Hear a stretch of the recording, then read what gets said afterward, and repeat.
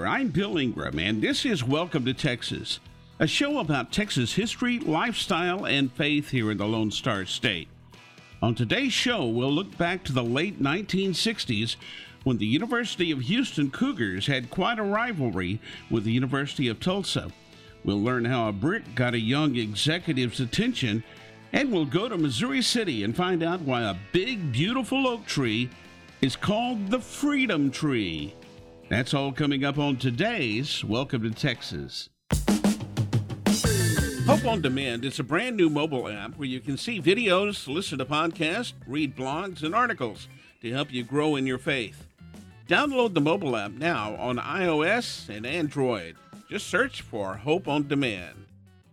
There was once a young, successful executive traveling down a neighborhood street, going probably a bit too fast, but he was in his new Jaguar. He was watching for kids darting out from between parked cars and slowed down when he thought he saw something. As his car passed, no children appeared. Instead, a brick smashed into the Jag's side door.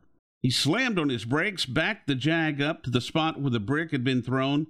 He jumped out of the car very angry, went to the nearest kid, pushed him up against the parked car, and shouted, "What's all this about? Why are you throwing a brick at my car?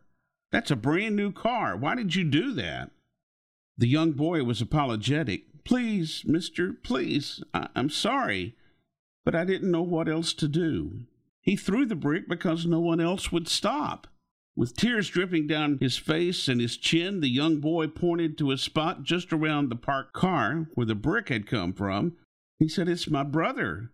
He rolled off the curb and fell out of his wheelchair, and I can't lift him up and get him back in his chair." The boy was sobbing and just needed help, and he asked the young executive, "Would you please help me get him back in his wheelchair? He's hurt, and he's too heavy for me to pick up."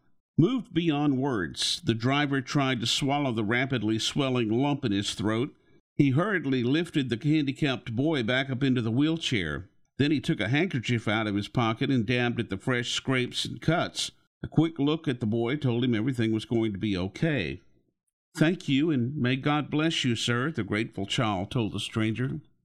Too shook up for words, the man simply watched the boy push his wheelchair-bound brother down the sidewalk toward their home. It was a long, slow walk back to the Jaguar. The damage was very noticeable, but the driver never bothered to repair the dented side door. He kept the dent there to remind him of this message: don't go through life so fast that someone has to throw a brick at you to get your attention. You know, there's another lesson here, too. Don't be too quick to judge.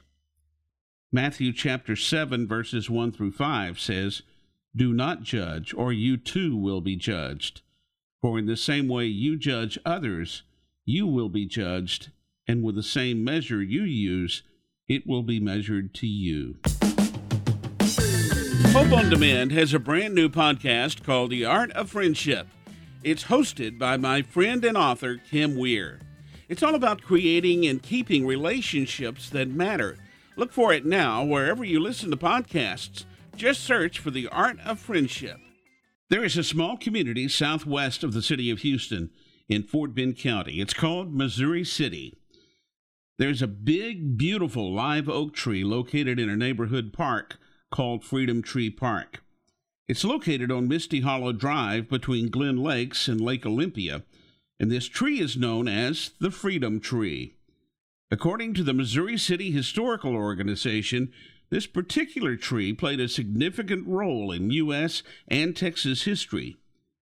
The oak tree dates back to the Civil War, and under this tree, it is said, this is where slaves on the Palmer Plantation were told about their freedom.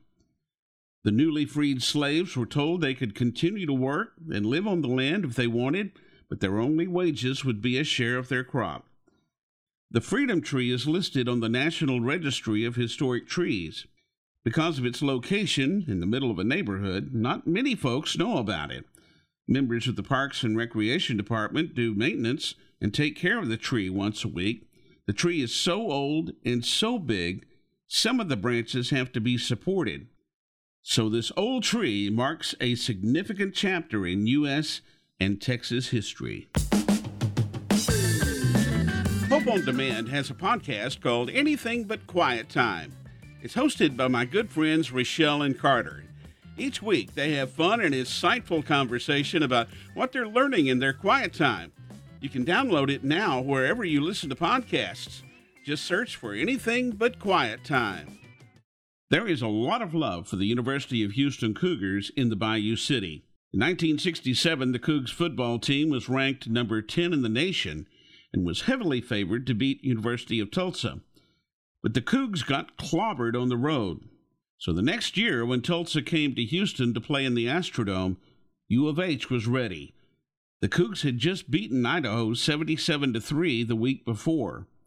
Against Tulsa, the score was 24-0 at halftime, but the Cougs broke it open in the second half. They beat Tulsa 100-6.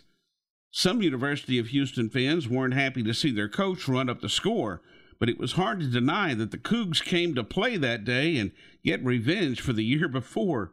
By the way, here's a side note on this game from two Texas boys who you may have heard of. Larry Gatlin caught a touchdown pass for the Cougs in that game, and Dr. Phil McGraw played for the University of Tulsa. Yep, it's a small world.